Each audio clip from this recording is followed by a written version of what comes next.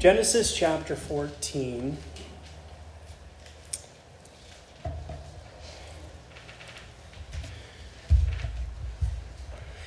And for some context, we will start in verse 17 and we'll go through to verse 24. But the main focus of the message will be on the latter part of verse 20 to the end of the chapter. Genesis chapter 14, starting in verse 17. After his return from the defeat of Chedorlaomer and the kings who were with him, the king of Sodom went out to meet him, that is Abram, at the valley of Shaveh, that is the king's valley. And Melchizedek, king of Salem, brought out bread and wine. He was priest of God Most High. And he blessed him and said, Blessed be Abram by God Most High, possessor of heaven and earth.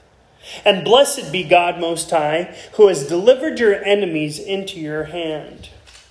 And Abram gave him a tenth of everything. And the king of Sodom said to Abram, Give me the persons, but take the goods for yourself. But Abram said to the king of Sodom, I have lifted my hand to the Lord, God Most High, possessor of heaven and earth, that I would not take a thread or a sandal strap or anything that is yours, lest you should say, I have made Abram rich. I will take nothing but what the young men have eaten and the share of the men who went with me. Let Aner, Ashkel, and Mamre take their share. This is the word of the Lord. Let's pray. Father, we thank you for your word. We thank you that you have chosen to reveal yourself to us through your word. And it is through your word that we know you have revealed yourself to us through your creation. And it's through your word that we know that you have revealed yourself to us in our dear Lord Jesus. And so, Father, even now as we spend time considering and meditating upon what it is you have revealed in your word, I ask that your Holy Spirit would just move in our midst. I pray that you will take away every distraction, and I pray that our hearts will be good soil to receive the implanted word which is able to save our souls. We ask that our dear Lord Jesus would be exalted and lifted high, and that our trust in you would only increase in depth, and that our love for you would grow, that we will know you, the only true God, and Jesus Christ whom you have sent. Father, I ask that you will speak through me, that the words of my mouth and the meditation of all of our hearts will be acceptable in your sight, O Lord, our rock and our Redeemer. And it's in the precious name of our dear Lord Jesus we pray. Amen.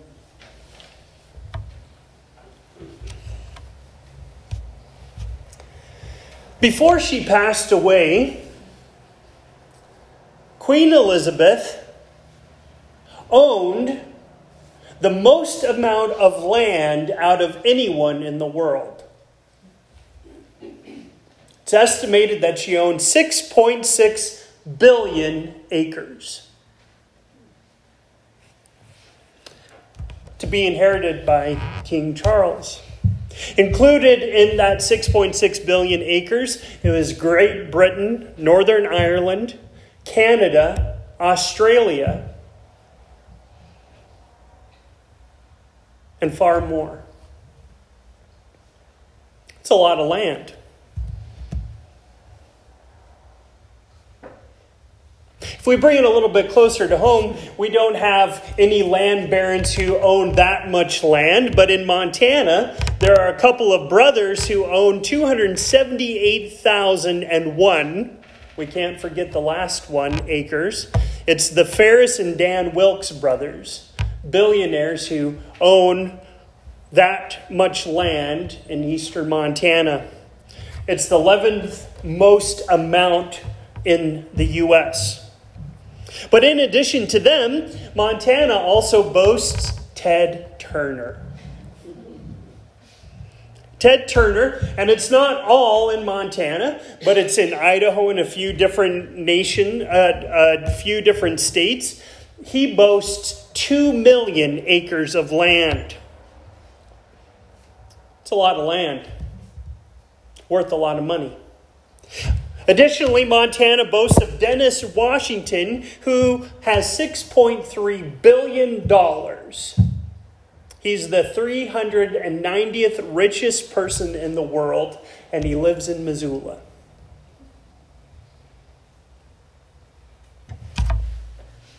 It's interesting for us to consider because in our minds, we can think about these different individuals and the land that they possess and the money that they own. And from a worldly standard, we could be amazed.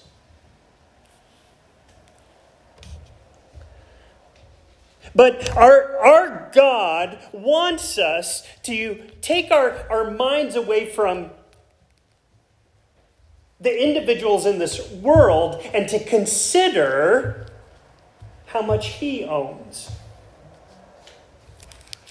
And in the book of Psalms, chapter 50, I just want to read for us 3 verses. We could read the whole chapter, but for the sake of time, I just want to read for us verses 10 through 12.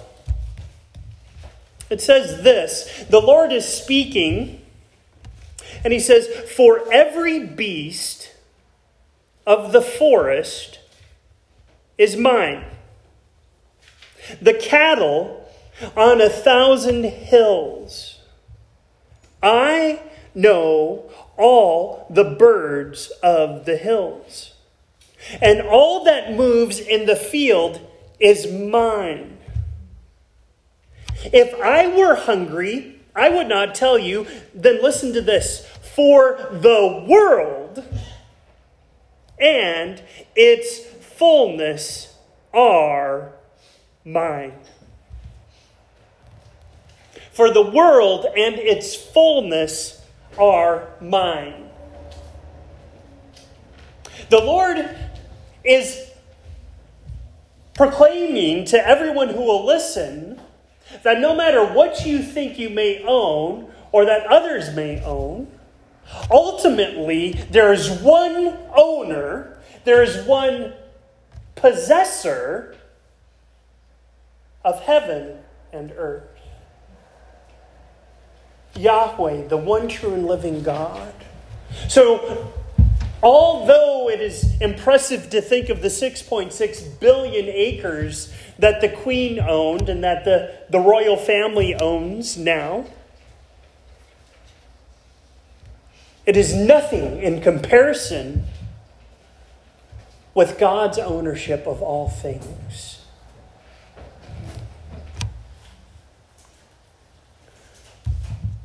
This is a truth that is highlighted to us in today's passage, Genesis chapter 14, that the Lord owns everything.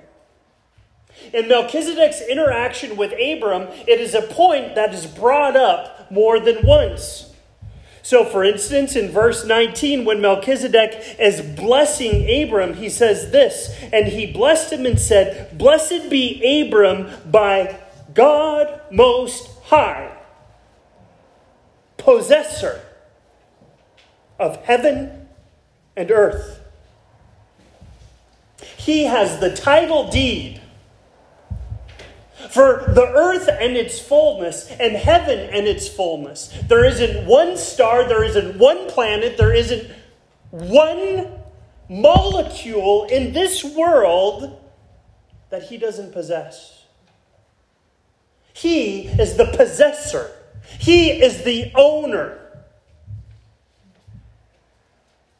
And it's interesting because not only does Melchizedek proclaim that incredible truth to Abram, Abram then proclaims that truth to the king of Sodom.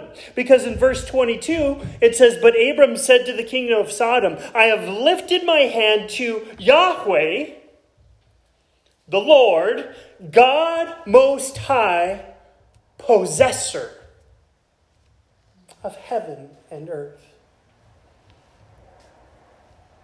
And so as we consider today, in Genesis chapter 14, Abram's response and his interaction with King Melchizedek, as well as his interaction with the king of Sodom, it was all undergirded and underpinned with an understanding that there's only one possessor of all things.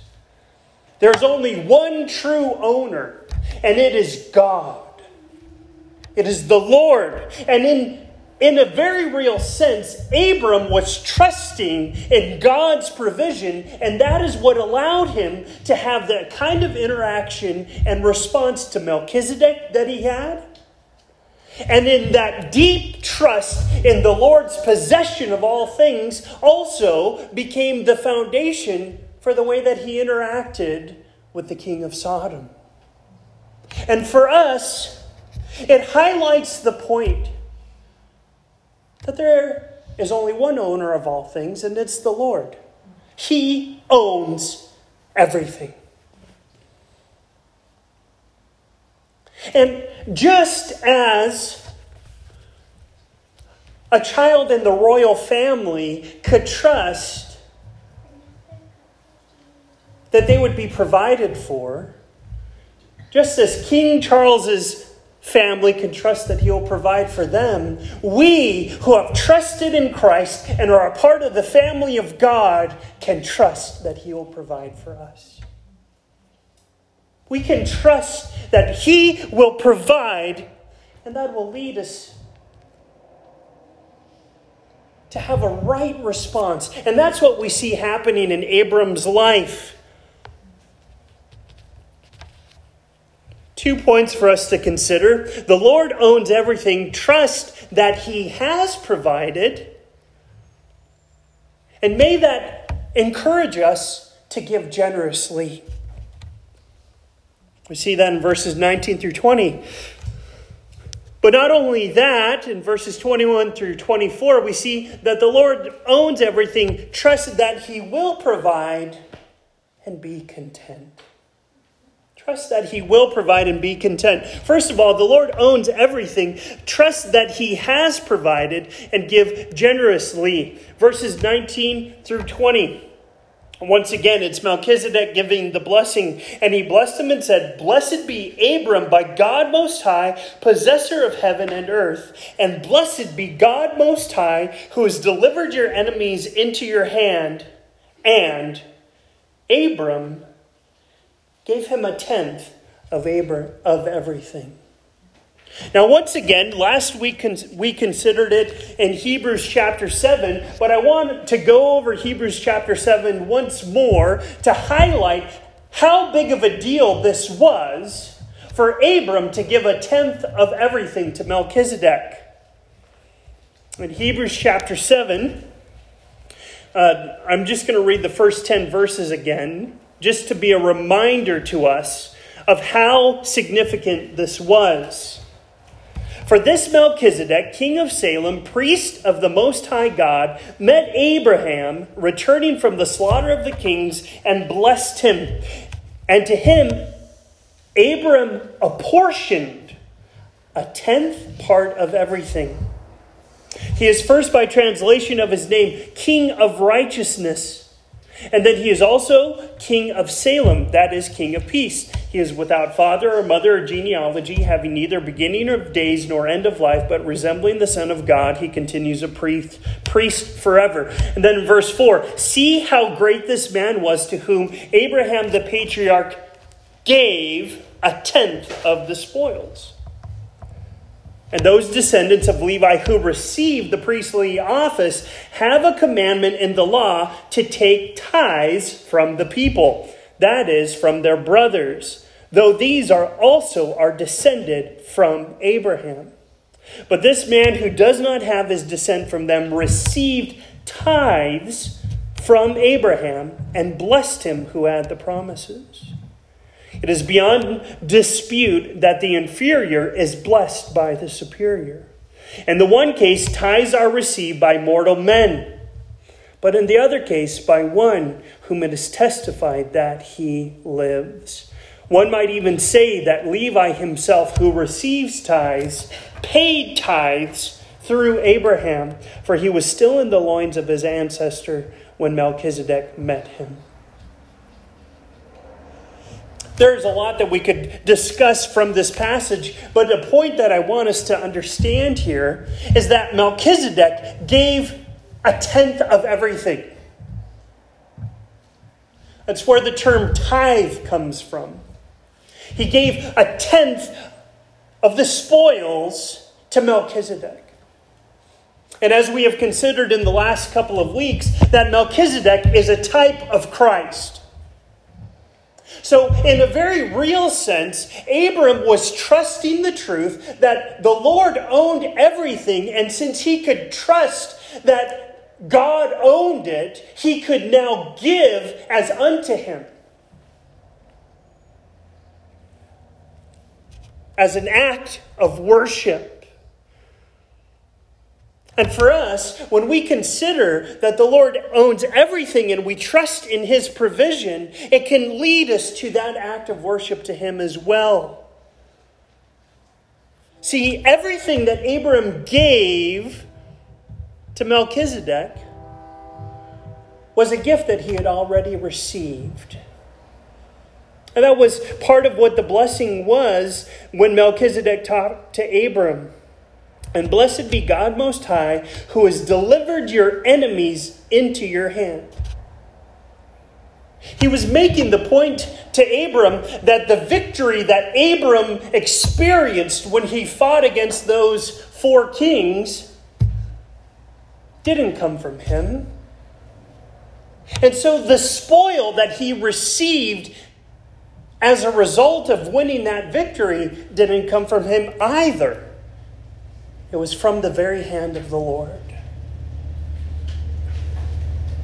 And so as Abram gave a tenth, he was giving as unto the Lord. We have an illustration of this in the book of 1 Chronicles 29, the last chapter of 1 Chronicles, when David provided gifts for the building of the temple of the Lord.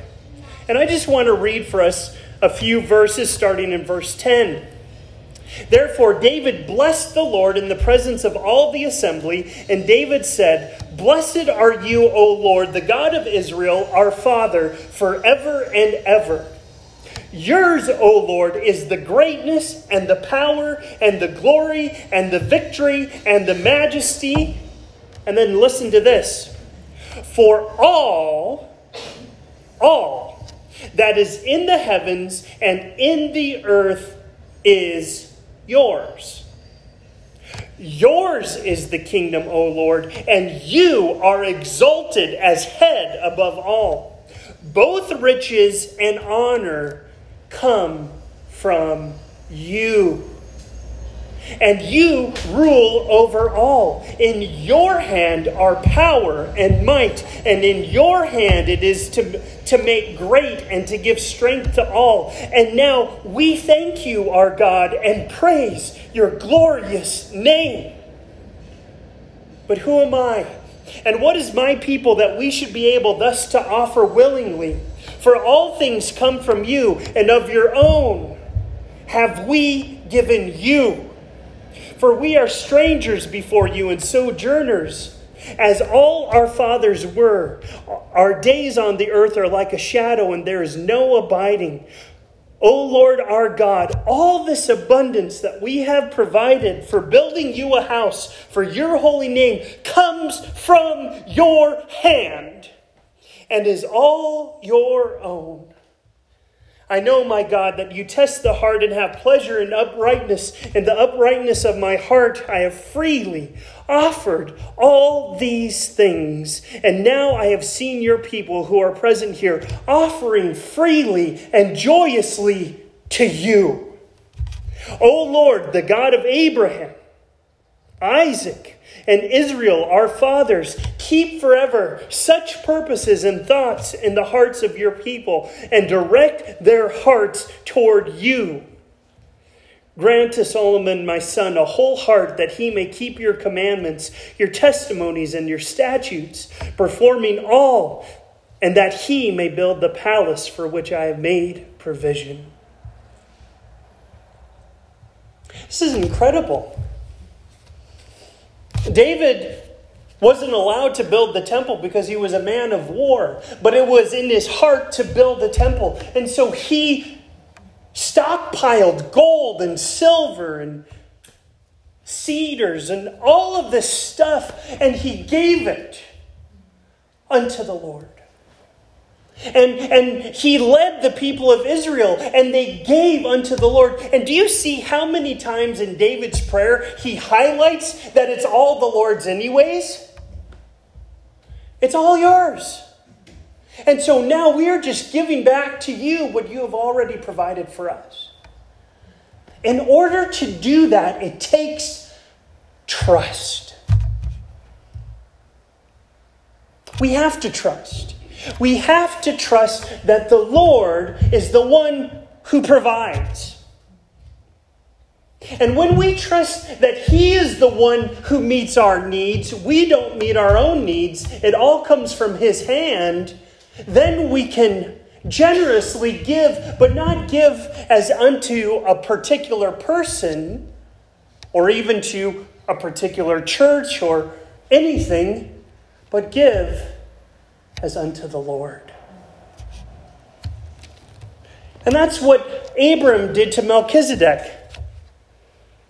See, everything that we have in our lives, every good and perfect gift, comes down from above, from the Father of lights, with whom there's no variation or shadow due to change.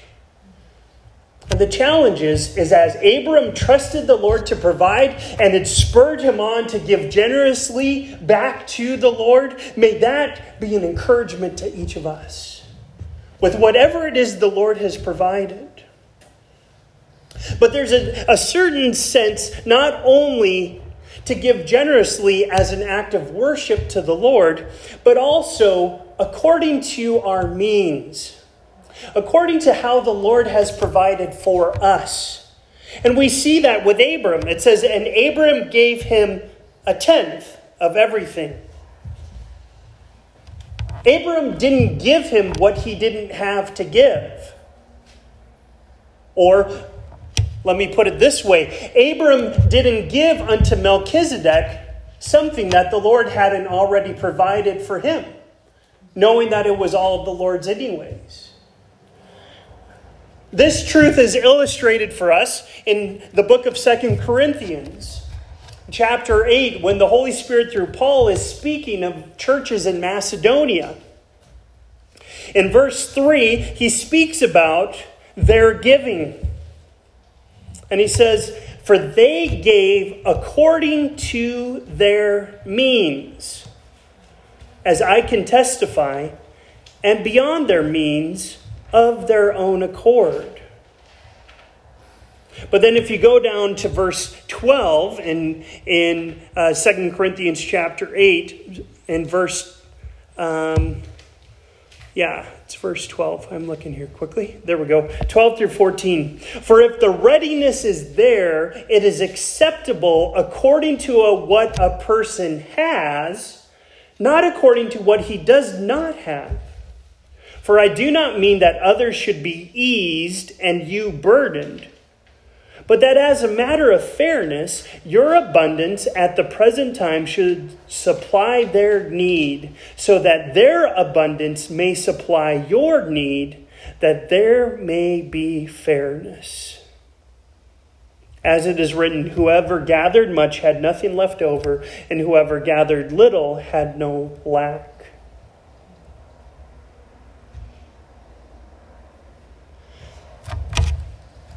When it comes to giving as unto the Lord, to tithing, the Lord isn't expecting us to give more than what we can.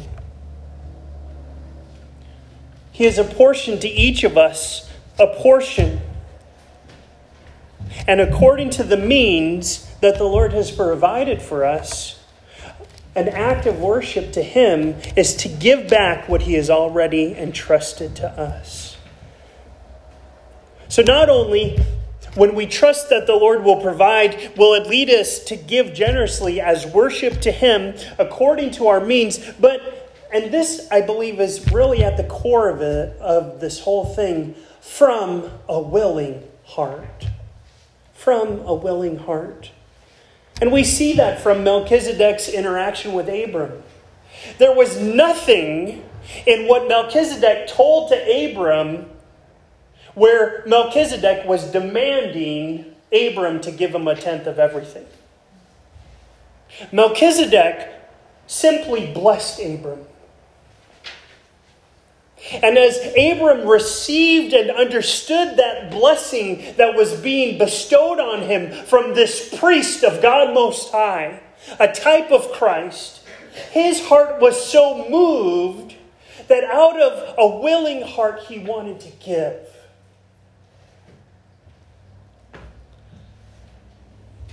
We see this once again in 2 Kings chapter 12, an illustration of this. In 2 Kings chapter 12, verses 4 through 16. And this is a time in Israel's history where there was repairs that were needed for the temple because it had gone it had just been left without maintenance for a long time. And so it says this, Jehoash, who is the king, said to the priest, all the money of the holy things that is brought into the house of the Lord, the money for which each man is assessed, the money from the assessment of persons, and the money that a man's heart prompts him to bring into the house of the Lord. Let the priest take each from his donor, and let them repair the house wherever any need of repairs is discovered. But by the 23rd year of King Jehoash, the priests had made no repairs on the house. Therefore, King Jehoash summoned Jehoiada the priest and the other priests and said to them, why are you not repairing the house? Now, therefore, take no more money from your donors, but hand it over for the repair of the house. So the priest agreed that they should take no more money from the people and that they should not repair the house. Then Jehoiada the priest took a chest and bored a hole in the lid of it and set it beside the altar on the right side as one entered the house of the Lord. And the priest who guarded the threshold put in it all the money that was brought into the house of the Lord. And whenever they saw that there was much money in the chest, the king's secretary and the high priest came, and they bagged and counted the money that was found in the house of the Lord. Then they would give the money that was weighed out into the hands of the workmen who had the oversight of the house of the Lord, and they paid it out to the carpenters and the builders who worked on the house of the Lord, and to the masons and the stone cutters, as well as to buy timber and quarried stone for making repairs on the house of the Lord, and for an outlay for the repairs of the house. But there was not made for the house of the Lord basins of silver, snuffers, bowls, trumpets, or any vessel of gold, or of silver from the money that was brought into the house of the Lord. For that was given to the workmen who were repairing the house of the Lord with it. And they did not ask for an accounting from the men into whose hand they delivered the money to pay out to the workmen, for they dealt honestly. The money from the guilt offerings and the money from the sin offerings was not brought into the house of the Lord. It belonged to the priests. So the work on the house of the Lord needed to be done, and it wasn't being done. And so Jehoiada the priest, he took a chest and bored a hole in the lid, and as people came to worship in the temple, they would put their offerings there. And then the money was distributed to the workmen, and they did that work. But a key point from this passage here is in verse 4. Let the priest take each from his donor, and in verse 4.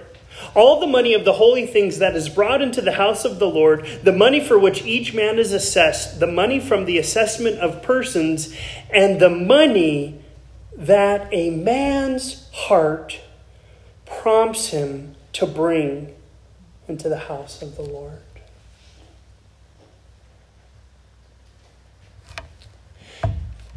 We have the wonderful privilege of giving as unto the Lord from a heart that has been overwhelmed by His blessings and by His greatness and by His incredible love. And we've considered some of His blessings over the last couple of weeks. Even as we saw how Melchizedek blessed Abram, we have been the recipients of God's blessings. And now, as a privilege and an honor, we can give back unto Him.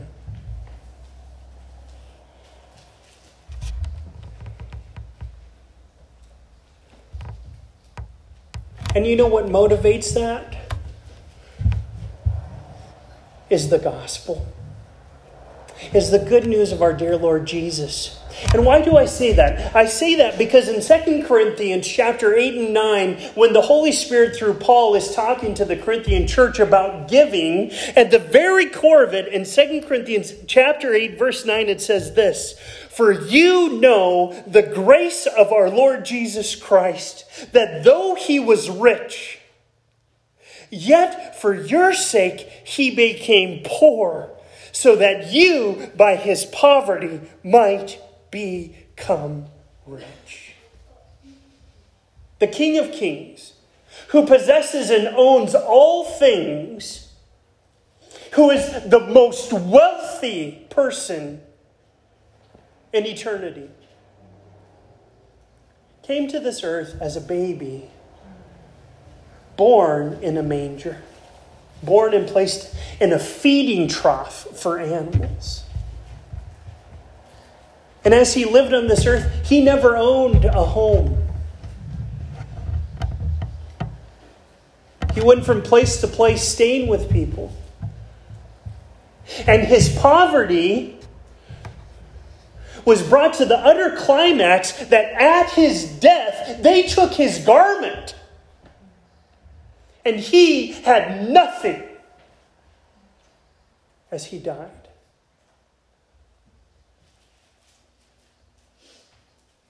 He became poor.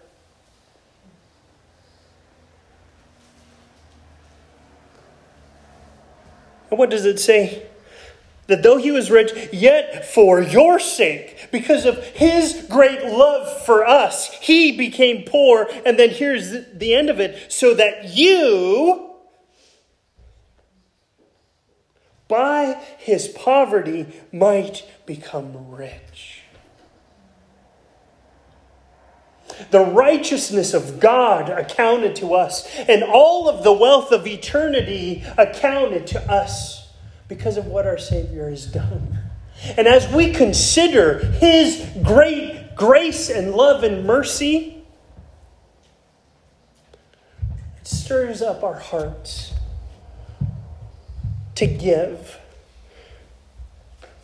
Just as Abram gave to Melchizedek, for us to give to the Lord as an act of worship, according to our means and from a willing heart. See, the Lord owns everything. Trust Him to provide. Trust that He has provided and give generously. But trust also that He will provide and be content. We see that in Abram's interaction with the king of Sodom. And the king of Sodom said to Abram, "Give me the persons, but take the goods for yourself." So the king of Sodom said, "You know what, Abram? You can just take and keep the spoils of war," which in a lot of ways he deserved. Because on a human level, it was Abram who won that victory. But in verse 22, Abram said to the king of Sodom, "I have lifted my hand to Yahweh, God Most High, possessor of heaven and earth, that I would not take a thread or a sandal strap or anything that is yours, lest you should say, I have made Abram rich. I will take nothing but what the young men have eaten, and the share of the men who went with me. Let Aner, Eshcol, and Mamre take their share.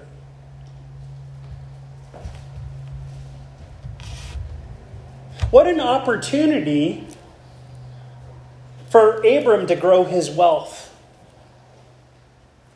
We know that he received a lot of wealth when he was in Egypt, and in really a not so good way, he ended up receiving a lot of wealth from Pharaoh there in Egypt. But now, as he has grown in his walk with the Lord and in his faith and in his trust with the Lord, he is presented with another opportunity to receive, but it was from the king of Sodom, which the text has already told us that the city of Sodom was full of wickedness.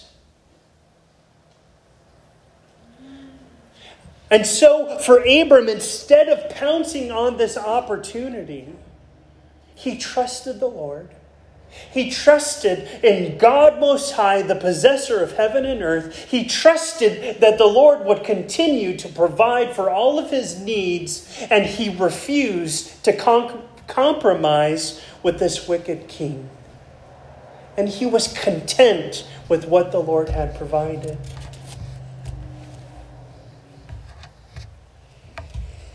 In 1 Timothy chapter 6, verses 6 through 10, it says this: But godliness with contentment is great gain.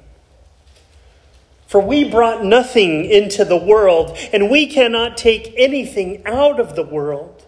But if we have food and clothing, with these we will be content.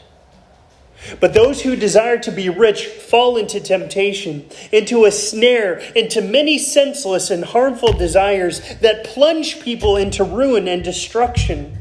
For the love of money is a root of all kinds of evil. It is through this craving that some have wandered away from the faith and pierced themselves with many pains.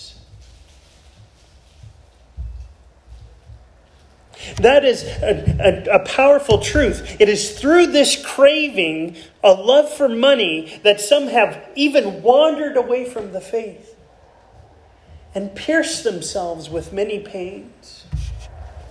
This was illustrated in the book of 2 Kings by the servant of Elisha, Gehazi. See, Elisha was called upon, and Naaman, who was the general of the king of the army of the king of Syria, had leprosy. And he came over to Israel, and long story short, Elisha told him to go down to the river and dip in it, that he would be clean. And he finally did. He went into the Jordan and he dipped, I think it was 10 times, and he was clean. 7 times, and his flesh was restored. And he was going to give money as an offering to Elisha. Elisha refused it. But Elisha's servant, Gehazi, became greedy. And I just want to read this quickly. Then he returned to the man of God, he and all his company, in verse 15 of 2 Kings chapter 5. Then he returned to the man of God, he and all his company, and he came and stood before him, and he said, I'll start in verse 19. He said to him, Go in peace. But when Naaman had gone from him a short distance, Gehazi, the servant of Elisha, the man of God, said, See, my master has spared this Naaman the Syrian in not accepting from his hand what he brought. As the Lord lives, I will run after him and get something from him. So Gehazi followed Naaman, and when Naaman saw someone running after him, he got down from the chariot to meet him and said, Is all well? And he said, "All is well, my master. Oh, all is well. My master has sent me to say, there have just now come to me from the hill country of Ephraim 2 young men of the sons of the prophets. Please give them a talent of silver and 2 changes of clothing." And Naaman said, "Be pleased to accept 2 talents. And he urged him and tied up 2 talents of silver in 2 bags with 2 changes of clothing and laid them on 2 of his servants. And they carried them before Gehazi. And when he came to the hill, he took them from their hand and put them in the house. And he sent the men away and they departed. He went in and stood before his master. And Elisha said to him, "Where have you been, Gehazi?" And he answered, "Your servant went nowhere." But he said to him, "Did not my heart go when the man turned from his chariot to meet you?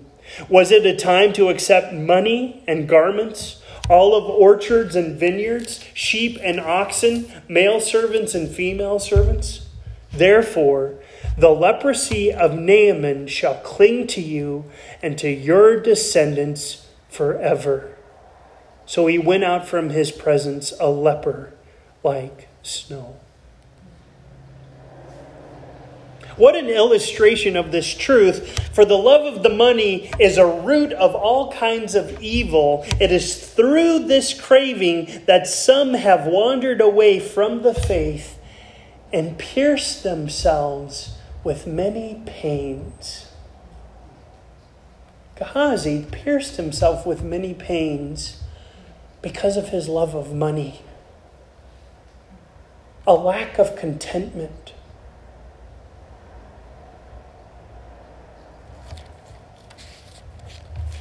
Abram trusted in the truth that there's one owner of all things, the Lord, the possessor of heaven and earth, and he trusted in him. He trusted him to provide. And rooted in that trust, it led him to give generously as unto the Lord when he gave a tenth to Melchizedek. And rooted in that trust, he was content and unwilling to compromise for the love of money. You see, if we were a part of the royal family, we would trust that they would take care of us. We who are part of the family of God can trust that our Father, the King of Kings and the Lord of Lords, will take care of us, and that He will continue to provide. And yes, there's the responsibility to work hard and all of these things that we see in Scripture that are laid out. Even Paul said, a man who will not work should not eat. And so many other things. But ultimately, at the end of the day, it is the Lord who provides for us. May we trust Him in a deeper way, and may it lead us to give generously. And not only to give generously, but to be content with what He has provided. And not compromise out of a love for money. Father, we thank You for Your word. We thank You. We thank You so much for Melchizedek's interaction with Abram. And we thank You for how Abram's trust was in You, and it led him to give to Melchizedek, but to give as unto You.